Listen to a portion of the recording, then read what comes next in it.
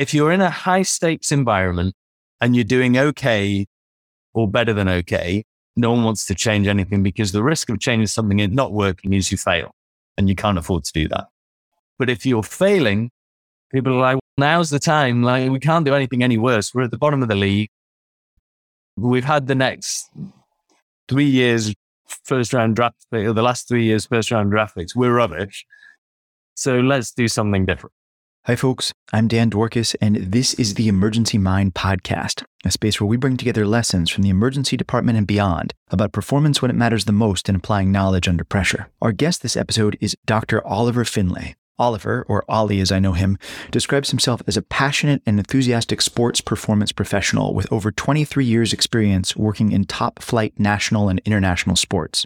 He works to help high-performance sports organizations and elite sport professionals achieve sustained success that's aligned with their unique visions and help positively develop lives through the medium of sport, health, and well-being. His first career was a physiotherapist, an athlete, a coach, and a trainer, and a performance director, and he's worked at the highest levels in a variety of sports, including in both kinds of professional football, high-level hockey, rugby, basketball, Formula One, tennis, swimming, bobsled, and canoe slalom, which I will admit that I had to look up for this intro. Aside from all of that, he holds a PhD and is the founder and managing partner of the Beautiful Game Group, a purpose-driven sports investment company operating in growth sports all around the world.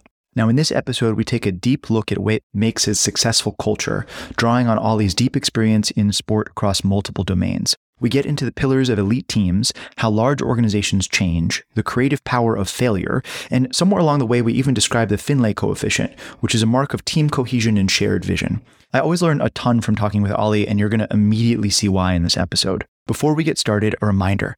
If you're enjoying what we do here at the Emergency Mind Project and you want more, you can sign up for our newsletter. It's called Knowledge Under Pressure, and you can sign up at emergencymind.com/signup. Also, if you want to help support our work here at the Emergency Mind Project, consider contributing on our Patreon page. That's patreon.com/emergencymind. patreon.com/emergencymind. Okay, all that said, let's jump into this awesome episode. I hope you enjoy. All right, Ollie, man, it is so great to see you again. I'm so excited to have you on the podcast. I've been really looking forward to this. Thank you for coming on. Thank you for having me. I don't think we've had a time where we haven't had some fascinating conversations, walks and talks through Chicago, or brainstorming phone calls. And yeah, thanks for sending the memo on the shaved head, the black t-shirt, and the stubble. We're in. We've got our uniform. For those of you listening on audio, Ollie and I have unintentionally matched every facet of our personality in order to do this podcast more effectively. It's certainly a conscious choice here. Let's jump in. Ollie, for folks that don't know you, that haven't had the pleasure of meeting you and being in your presence for one of these awesome talks that you give, what's your deal, man? Who are you and what's your story? Basically, I'm a chap that's traveled around the world, fortunately, through the opportunities that working in sports given me. Grew up in the UK, between Scotland and England, and trained as a physiotherapist as an undergrad. And then as soon as I started working, I was straight into sport, and sport had always been my passion. I played lacrosse from a young age and was fortunate enough over the years to travel with that and become captain for my country. And really, I wasn't desperate to be a physiotherapist. I was just desperate to do something that kept me in sport. And I wasn't good enough in a sport that was professional to allow me to get paid to play. And so in that journey, really, I worked for 23 years at the coalface of sport, and I've got a great deal of curiosity. And so I started out in football, or soccer as for the North Americans listening to this. And quite early on, I went to work for the Football Association, so the England national teams. And our department, our sports science and medical department at the time we were pretty far in advance of any other country in what we were doing and what we were looking at and how we were teaching it as a governing body. And what I noticed was that the football world and the football industry related to sports medicine, sports science, sports therapies pretty much evolved in line with what we were teaching. We would hold the conferences, we would hold the courses, and so go figure, that's how the sport developed. And I then just got really curious as to how other sports were developing. And so I made a pretty intentional choice along the way to go and discover different sporting environments. I worked in rugby, I worked in Formula One, I worked in tennis, I worked in track and field, the NHL, I worked in basketball, did some consulting with football, American football for those of you that aren't American, bobsleigh, and just a whole different field of sports. And I came to be the guy that if someone had a random assignment in Thailand or Istanbul, or I'd be like, yeah, I'm there, because I was just really curious. And along the way, I did a master's in sports physio. Then I did a master's in exercise physiology, just because I was really interested to see how things came together in a holistic way. Because a lot of times in these environments, and it's the same in sport as it is in mission critical teams, you see these silos. And over the years, you start to realize that that's not the most effective way of working, getting the most out of some great minds and great people. And so I wanted to be able to understand the thinking and the language behind different disciplines. And I worked as a physio, I worked as a driver trainer in Formula One. I worked as a performance coach really in tennis, and then became a performance director. So overseeing all of the sports medicine, sports science, psych, nutrition, how these disciplines related to player load management coaches, and how you could tap into talent ID for recruitment for general managers. And then latterly, whilst I was in my last role in the NHL, I did a master's. I was traveling over every month for a couple of days to do a master's in sports directorship, and just got interested, like fascinated in team dynamics, culture, change management, and really started to look at the overall organizational aspects of a sports team, not just the performance side. And so I got offered an opportunity to move to Vancouver and do a PhD. And fortunately, I had the autonomy to ask the questions I was interested in. It wasn't a PhD where someone said, you've got to go and investigate this and look at that. It was literally, what are you interested in? Go after it. And that started to go more and more towards the business side and the culture side, and away from, there was one chapter that was on multidisciplinary sports medicine, sports science teams. But then it started to get into real organizational dynamics and objective markers of sustained success in teams. And so I had the good fortune to interview like 70 team owners and CEOs and general managers, and really look at it from that side. And so I then got into sport investment and sports enterprises, which I'm currently doing. And so it's been a long and varied journey that goes where my curiosity takes me, basically. So much to unpack there. Part of the reason I'm so psyched to sit down and do this with you. But sitting for a moment with my feet in the medical world, I'm immediately struck by how you're describing all of these other universes that on the surface are so far apart from each other.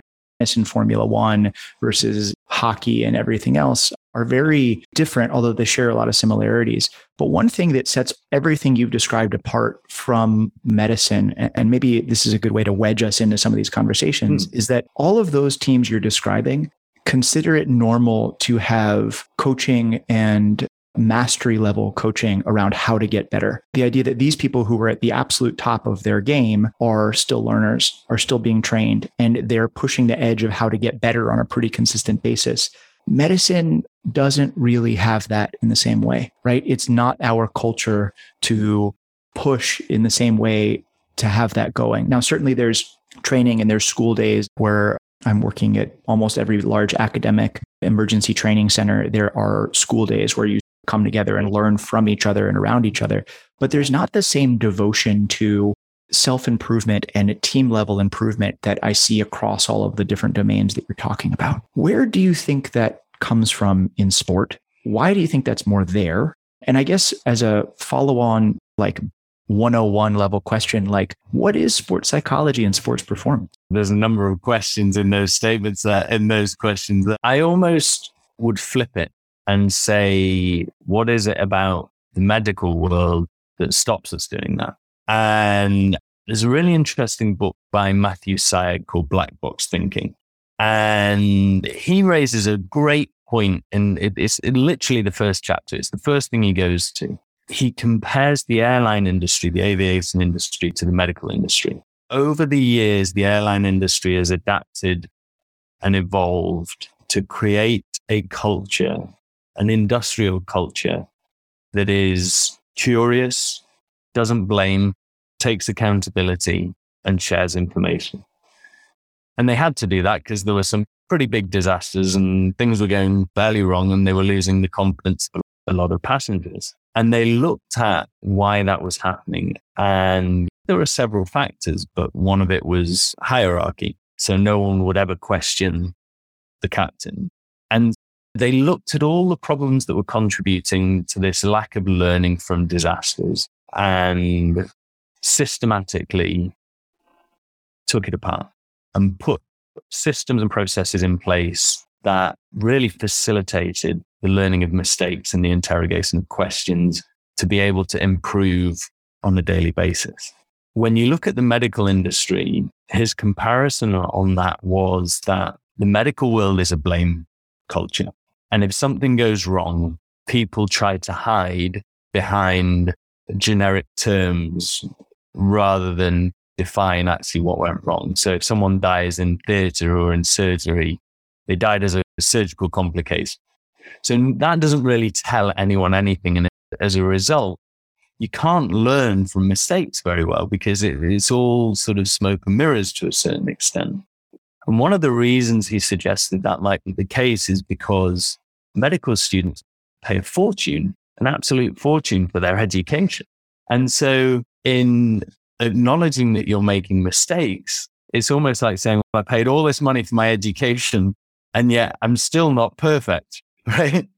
And so you put that on top of the fact there was also historically been a hierarchy of the consultant puts themselves above the registrar, above the house officers, above the nursing staff. And so again, you have that reluctance to question higher up the hierarchy. And then there's the sort of God complex that can occur. And so you have a number of these factors that stop people from owning their shit and being accountable and responsible.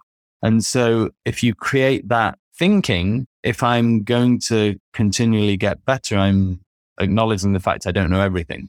And so I don't know if some of these sort of historical, psychological, deep-rooted sort of factors contribute to the fact that people at the top try to tell everyone they know everything. And so what more can they learn? Whereas in sport, you are continuously on a journey and there is no high. You can't say that wasn't my fault when 20 million people around the world have just seen you make that mistake. There's no hiding place. You've got to put your hands up and say, that's on me. And so you have to continually drive to get better and people recognize you getting better. Look, if you're a surgeon and you make a mistake, no one's subbing you out for the next surgeon next week because you did a bad job. If you're a coach, you're getting fired. If you're a player, you're getting benched. And it's an inherent part of the sporting world is if you don't improve and you don't get better, someone else is and they're going to take your place.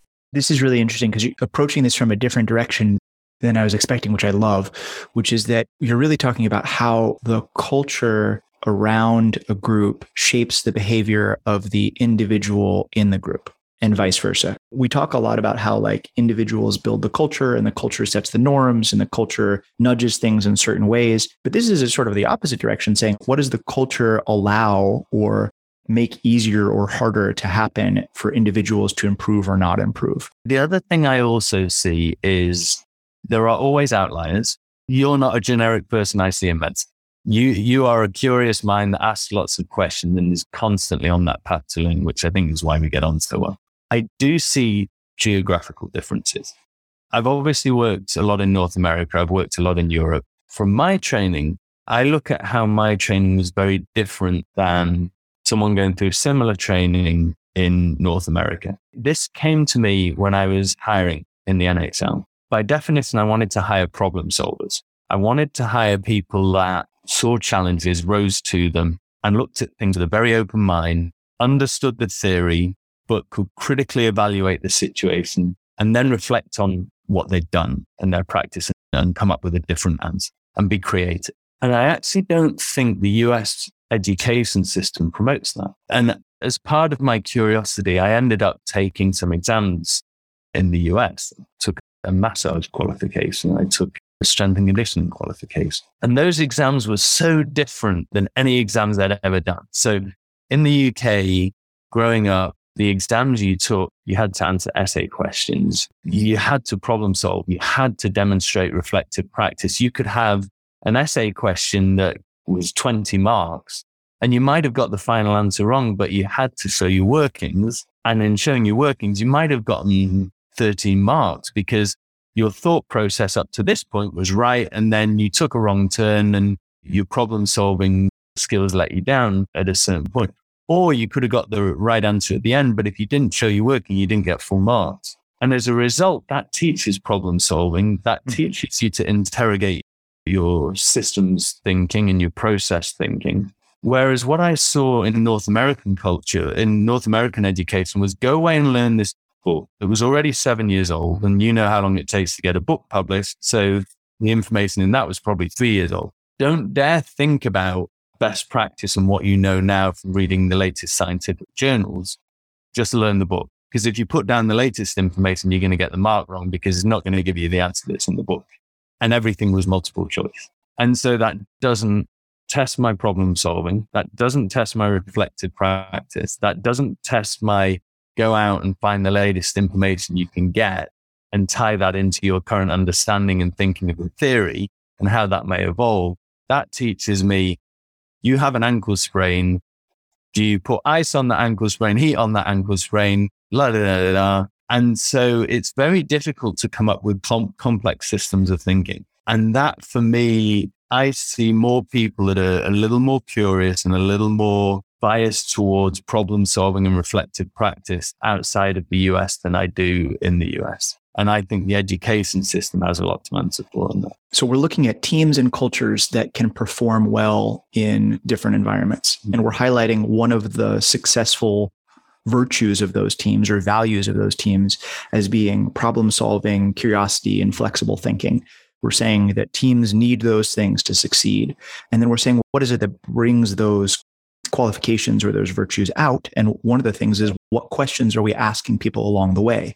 How are we educating people in order to do that? What else, when you look at the different teams that you've been involved in across the successful ones that you've worked with, what other virtues or values stand out to you as the pillars of the most successful teams and cultures? And then my follow-up question, if that's not enough for you, if curiosity and the thing we're linking it to is the types of questions we ask, what are the things that are underneath those values and virtues? I'm going to put a little context about this before we get going, maybe to give you another second to think, because as I'm watching you process that question. Previously, one of the things we've talked about with Dr. Felix Ankel on a prior episode was the idea of artifacts of culture, right? So one of the ways that we build culture, one of the ways that teams build culture is they create artifacts. These are physical or written things that sort of serve as guideposts and protectors of culture along the way. I'm not sure, saying this out loud, if the types of questions we ask on an exam are technically artifacts of culture or not. The way we're using them in this sentence, they probably are, in that they're a thing we produce that reinforces what we value, even though they might not be done intentionally. In any case, I'm curious if we can wander down that path together a little bit. What are the virtues and values of successful teams and cultures? Where do we think they come from? And how do we build artifacts that support those? Again, I wish we had days in the series of podcasts to talk about this, because this stuff just fascinates me. I'm going to go to one key thing first, and then we'll delve along the way. So the best organizations and the best cultures I've worked in and seen are the ones that have a clear vision that everyone's united behind, a clear mission of how they're going to get there, clear strategy as to how that map's going to look and the objective that they're going to reach and measure everything against, along with shared values that everyone buys into that are acceptable. And the same thing from a behavior standpoint, what's the acceptable behavior is.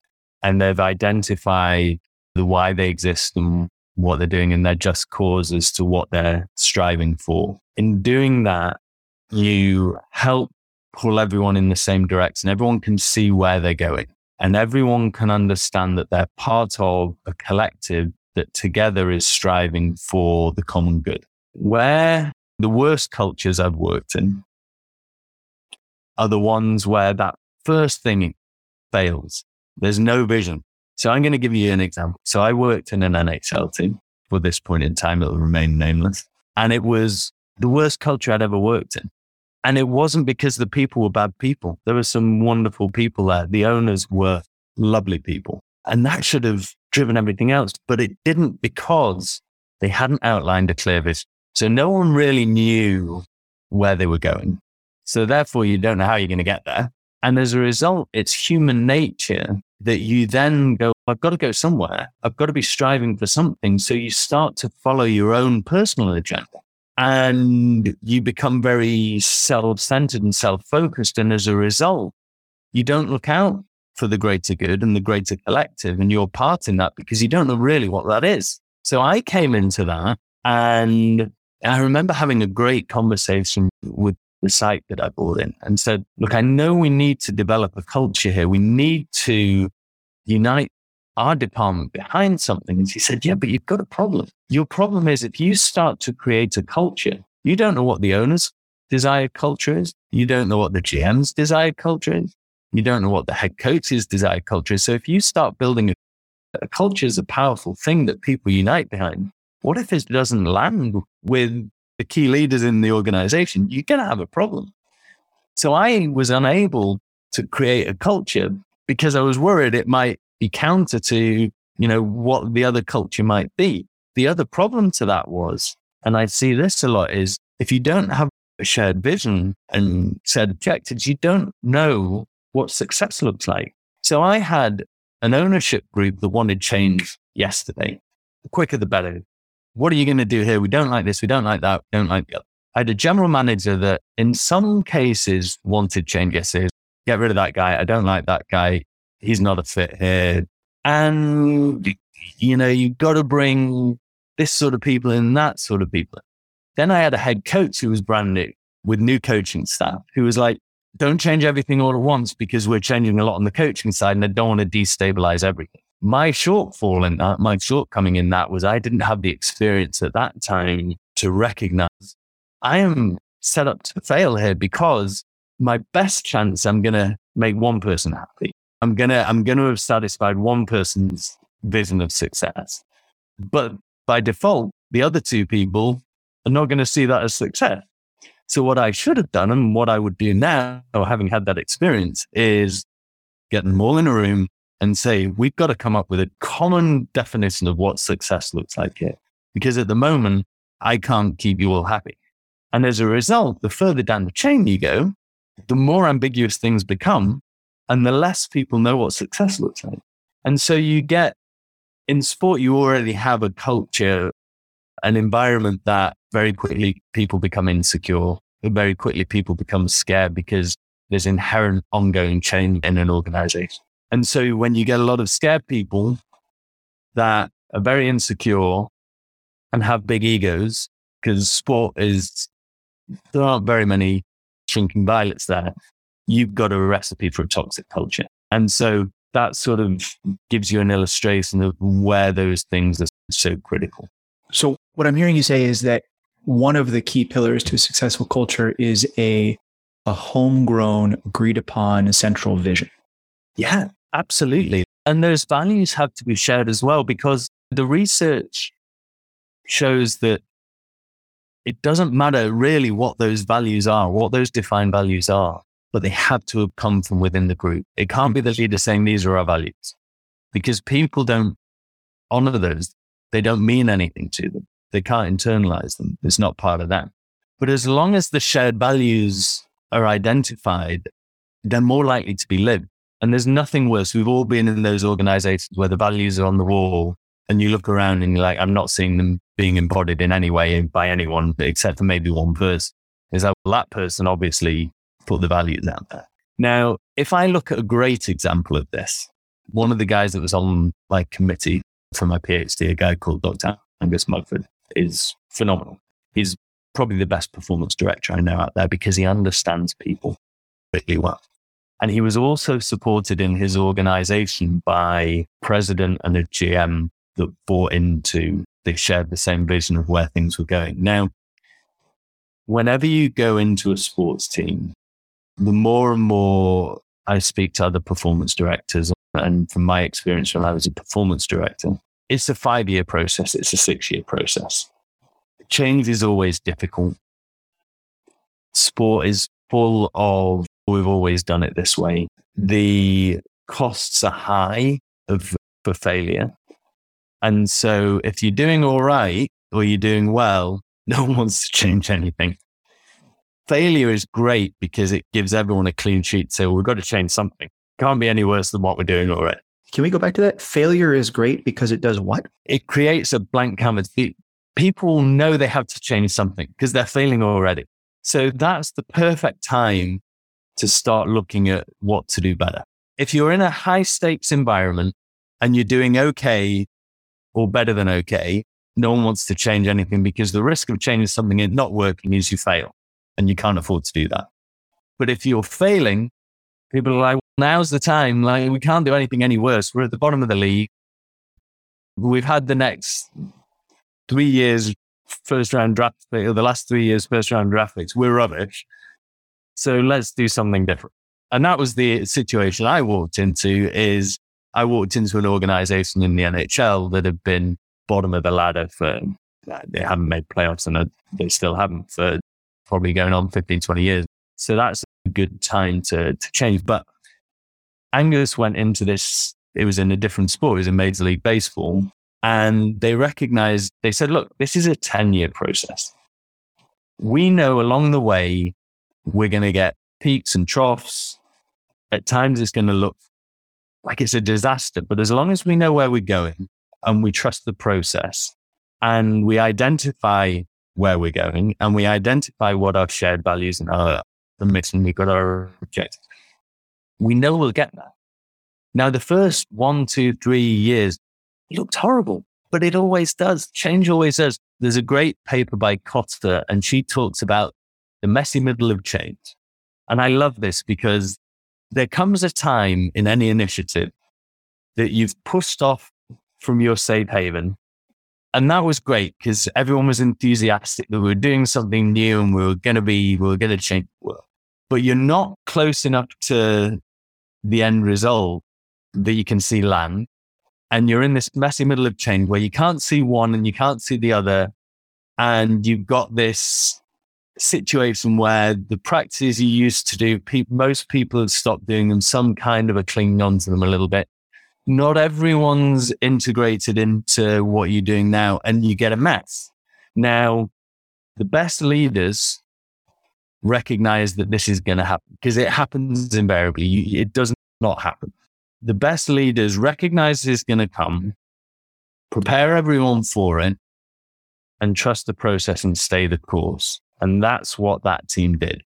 So 5 years into the process, 6 years in, I went to visit Angus and he said, you've got 3 days, you can go speak to whoever you want.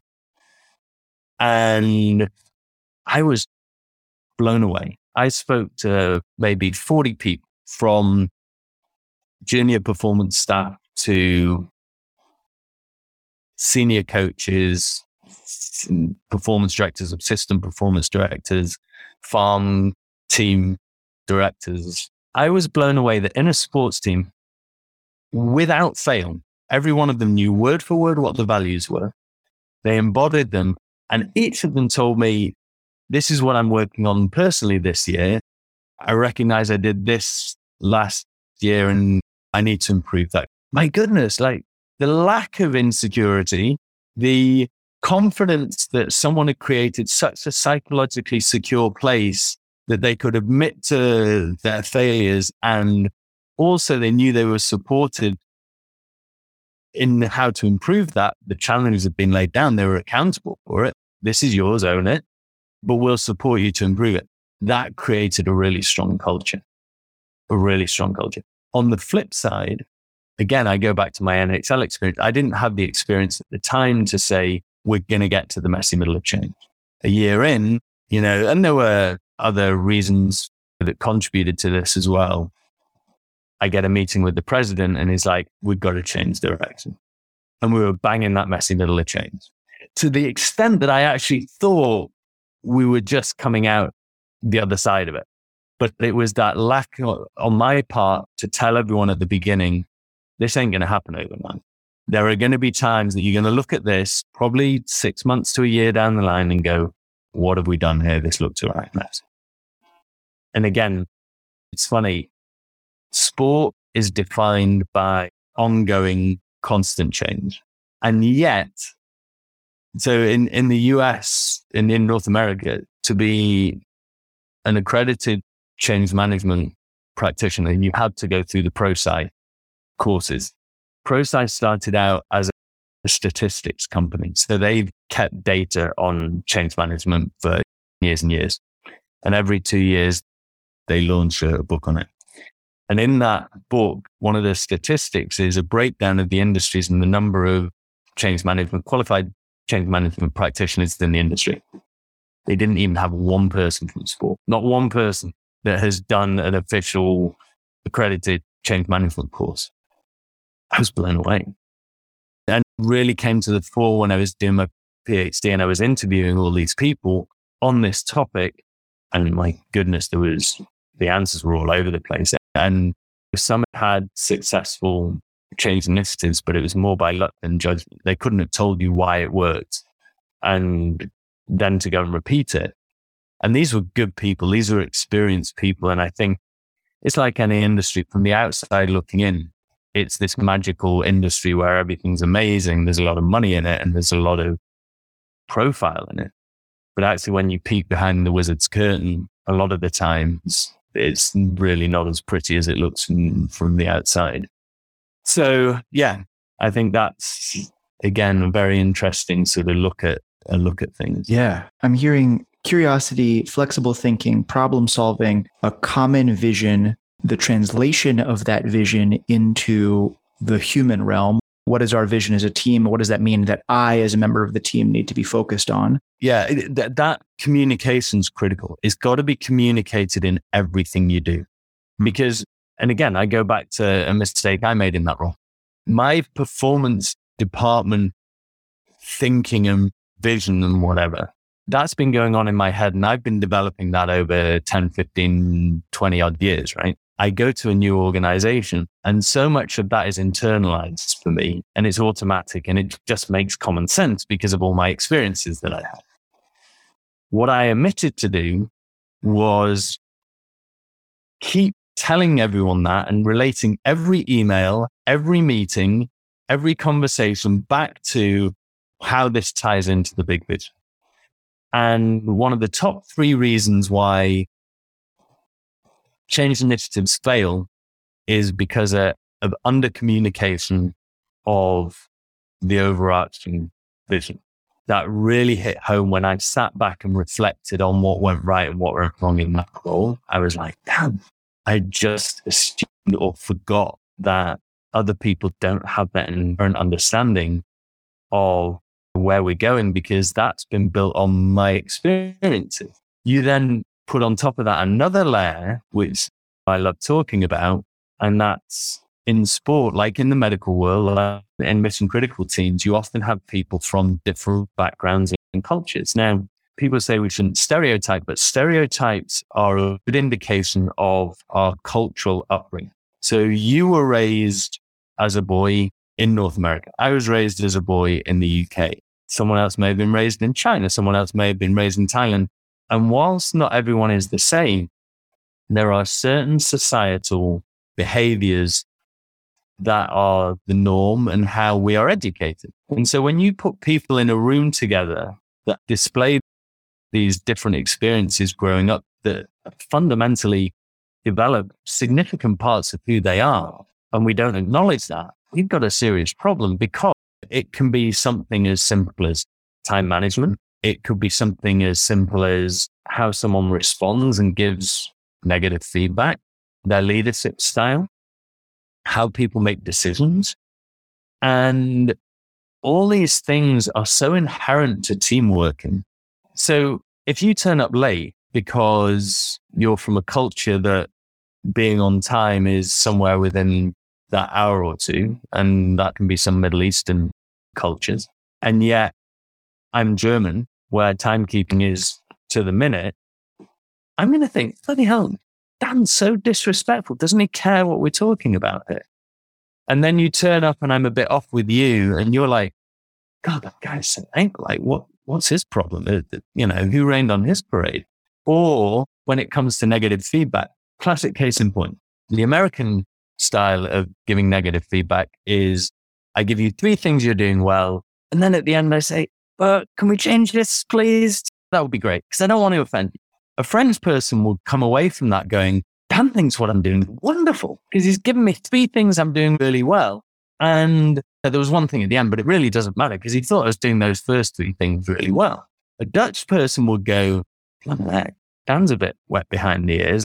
You can't just tell it to me straight. There's a problem. Give me some direct feedback, man. A Thai person would be mortally offended because you just called them out on something. And I made that mistake when I worked in Thailand. I was working for a soccer team as a performance director. We were in South Korea for a big intercontinental game, massive game, biggest game in the club's history. I had a number of Spanish players on the team. Most of the players were Thai, a Swiss guy, an Italian guy. So we're the day before the big game. We're in the gym and people are screwing around. Now, I've worked in rugby. I've worked in British sport. I've worked in American sport. What do? You read them the riot act. This is the biggest game in our career. You're screwing around. People are paying to come and see you. There are people who have invested to get you here. You're letting them down. The Spanish guys are like, yeah, we'll own that. Swiss guy, yeah, no problem. The Thais looked at me open mouthed, like I could have stolen their firstborn child. And it wasn't until after that I was speaking to some of my friends who were from America and they were teaching in Thailand. And they said, we can't fail a kid on their exams. They could put the wrong name at the top of the paper and not answer any question. We have to give them 50% because in telling people they've failed, you're calling their character into question. And that is just something you do not do. So if you then relate that to a situation in a medical team or in a mission critical team or in a sports situation, you've got to be aware that the way people behave and respond to your questions or your way of leading, it's nothing personal. They don't have a reference point from their societal upbringing. And so we've got to be able to say, okay, this is how I make decisions. This is what I expect of a leader. If I came in as a leader and told everyone what to do in Norway, they'd think I was an idiot because there's a more egalitarian way of leading a team. If I went to Russia and brought everyone together as a group and said, let's make this decision together, they would think I was a soft touch because they want in that society a dictatorial leader that tells us what to do and then I know what I'm doing. So we've got to be very careful to make that effort to understand and not try and inauthentically take on someone else's societal ways of working, but at least to recognize it and be able to have that conversation to say, I know you come from a different way of doing things. Like, how can I help you improve when it comes to negative feedback, for example? How can I give you that feedback in a way that's going to help you improve rather than put you on the defensive and get you offended? I've got to meet you halfway. Ali, a common thing that you and I work with in some of the rooms we've been in is the difference between intact teams and swarm teams, right? Intact teams are things like the football team that you're describing in Thailand. People were selected, trained, they work together. They've all moved together to this universe to tackle a problem set and play this game. A swarm team is more like what we face sometimes in the emergency department, where a group responds. There's an unexpected cardiac arrest in an area that's not typically the cardiac arrest area. And so a group descends on that together and they try to tackle that problem set without any or much preamble and then disperse back to their normal universes. A lot of what you're describing about taking a careful and measured approach through different styles of learning and feedback and growth, which is another way of saying, how are you going to build an elite culture out of a team? How does that apply when you're also working in worlds that are more swarm-like or more liquid? It still applies because effectively You may come from different corners of the hospital, but if the hospital has done a good job in building the culture of the organization, you're already on the same page. And so that's critical. I think the other thing that, if I look at any organization that fails systematically and the ones that succeed, communication is the key fundamental pillar. So how do you communicate? How clearly do you communicate? How often do you reiterate what you're trying to communicate? And how do you do it in a way that is engaging and enabling, but without being completely dictatorial? So I think that's absolutely critical. So if you've built the right culture in your organization and it's one of curiosity and learning, your staff are trained. They're trained how to react in this. So it's the old military saying is you fall back to the lowest level of your training in times of stress and pressure. The sentiment there is you have to have trained how to operate as a member of a swarm team.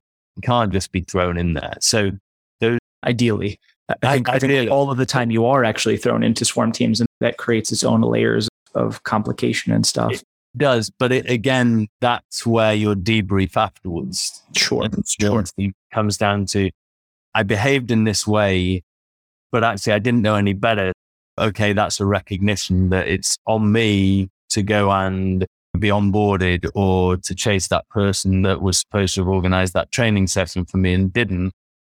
And I think there's the other key value and attribute we've got to show is humility. I'm not going to get everything right. I am learning just as everyone else is. And I think it's a mindset. If you go into any swarm team environment and say, I'm new to this team, this occasion today, this scenario, and there are going to be things that we do right. There are going to be things that we do wrong. What can we learn from it? And no one's going to be perfect on there, and I'm the first one. And it's very much like me going from one team to another team and saying, this worked perfectly with this team and building this performance department. And so you go into the next team and try and do exactly the same thing and replicate it and go figure it doesn't work because there are different people involved, different characters involved, different contexts that is dictating how things play out there. So keeping that questioning, keeping that open-mindedness, keeping that curiosity and keeping that intent to learn from everything, I think is critical. It just helps you be adaptable and flexible in any environment. This has been awesome. We've wandered through this amazing path about how to build elite cultures that succeed under a variety of circumstances. And I think we've identified like substantially more problems than we have solutions to them, which is fine and a great place to start. As we come to the close of this wave of stuff, I want to give you a space to issue a challenge to folks. Anybody listening to this who is interested in improving their own performance under pressure, who's interested in building their team, the culture of the community around them, whether they are at the point they are up to and including the leaders of these teams and cultures, right. What do you want them to try differently after listening to this? So I think a great exercise for any team to do, and this is one that when I'm brought into teams, I love doing because it's one of those things you know the answer, but you know, or you know what you're going to find from the answer. But I always love the reaction because it's so simple at the same time. Is if you ask each individual person, you get your team together and you ask them to write down what the vision of the organization is, what the mission is, i.e., so where are we going? How are we going to get there? You don't need to go into the strategy, because only certain people will necessarily know that. What their objectives are. So what are they being measured against? What are the KPIs? And what are the shared values and behaviors that are accepted amongst that group? Now, a great team will have almost the exact same things written down on every piece of paper. Mm. The majority of teams, it'll be all over the place. And it'll be that person's interpretation of what they see it and perceive it to be. And that, if those are wildly different, those perceptions are reality, because that's what each person is working towards. It's such a simple exercise, but it is so telling. Is there a name for that? Is there a name for the relative level of cohesion of mission across different? No? Awesome. We're going to coin this as the Ollie metric or the Finlay coefficient or whatever you want to do for that, man. This is like stamped in time right now. This is the Finlay coefficient, right? To talk about what percent of your group is able to independently agree upon the same vision or thereabouts. Because that's the definition of a team, is you're working towards a group of people working towards the same challenge. And if you're not working towards the same challenge and you're not doing it with a shared set of values, how do I know that I'm going to offend you because your values are not the same as mine and we've not agreed on these? So at some point, there's going to be a real problem. And I always say, in the right environments, in psychologically secure environments, failure is acceptable and the way we move forward and learn when it comes to technical and tactical things. But if the values and behaviors have been discussed, defined, and all agreed upon, there has to be very low threshold for failure when it comes to not adhering to the values and behaviors that the group has set. So you can make a technical and tactical mistake, and you know what, we'll support you till the cows come home.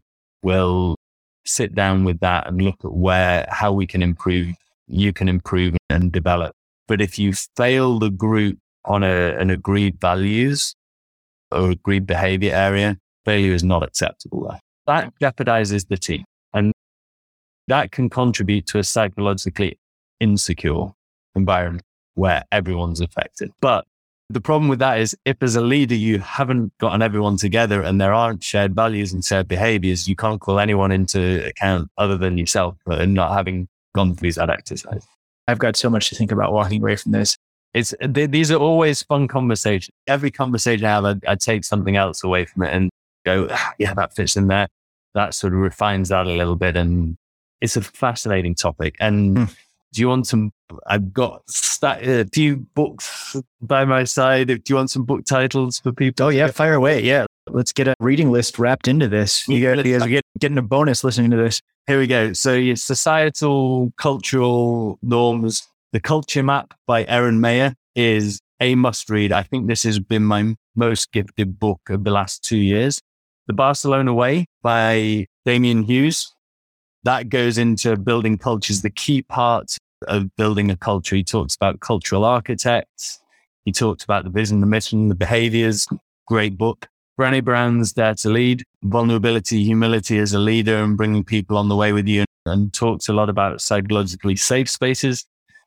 Mission critical people defer more to a psychologically secure space. I don't need to bring Team of Teams out, General Stanley, because everyone's got that. Belonging, Owen Eastwood, is gold dust. So this, again, if you as a member of a team don't feel a sense of belonging, that triggers all sorts of psychologically insecure behaviors. Bill Walsh, The Score Takes Care of Itself, again, is a favorite, talks about standards and again, defining what your shared values are and your shared standards. $1 Trillion Coach for leaders out there by Schmidt, Rosenberg and Eagle, again, looks at building teams and what people need to feel as though they belong and how they can succeed in those. The Captain Class, interesting one, Sam Walker. So he did an exercise to basically identify the top 10 most successful teams in world sport of all time and looked at basically the one constant in that was the style of leadership of the captain. Very interesting. And then the last one, The Infinite Game by Simon Sinek, for me, by far and away, his best book, is juicy detail all the way through from first page to last on that.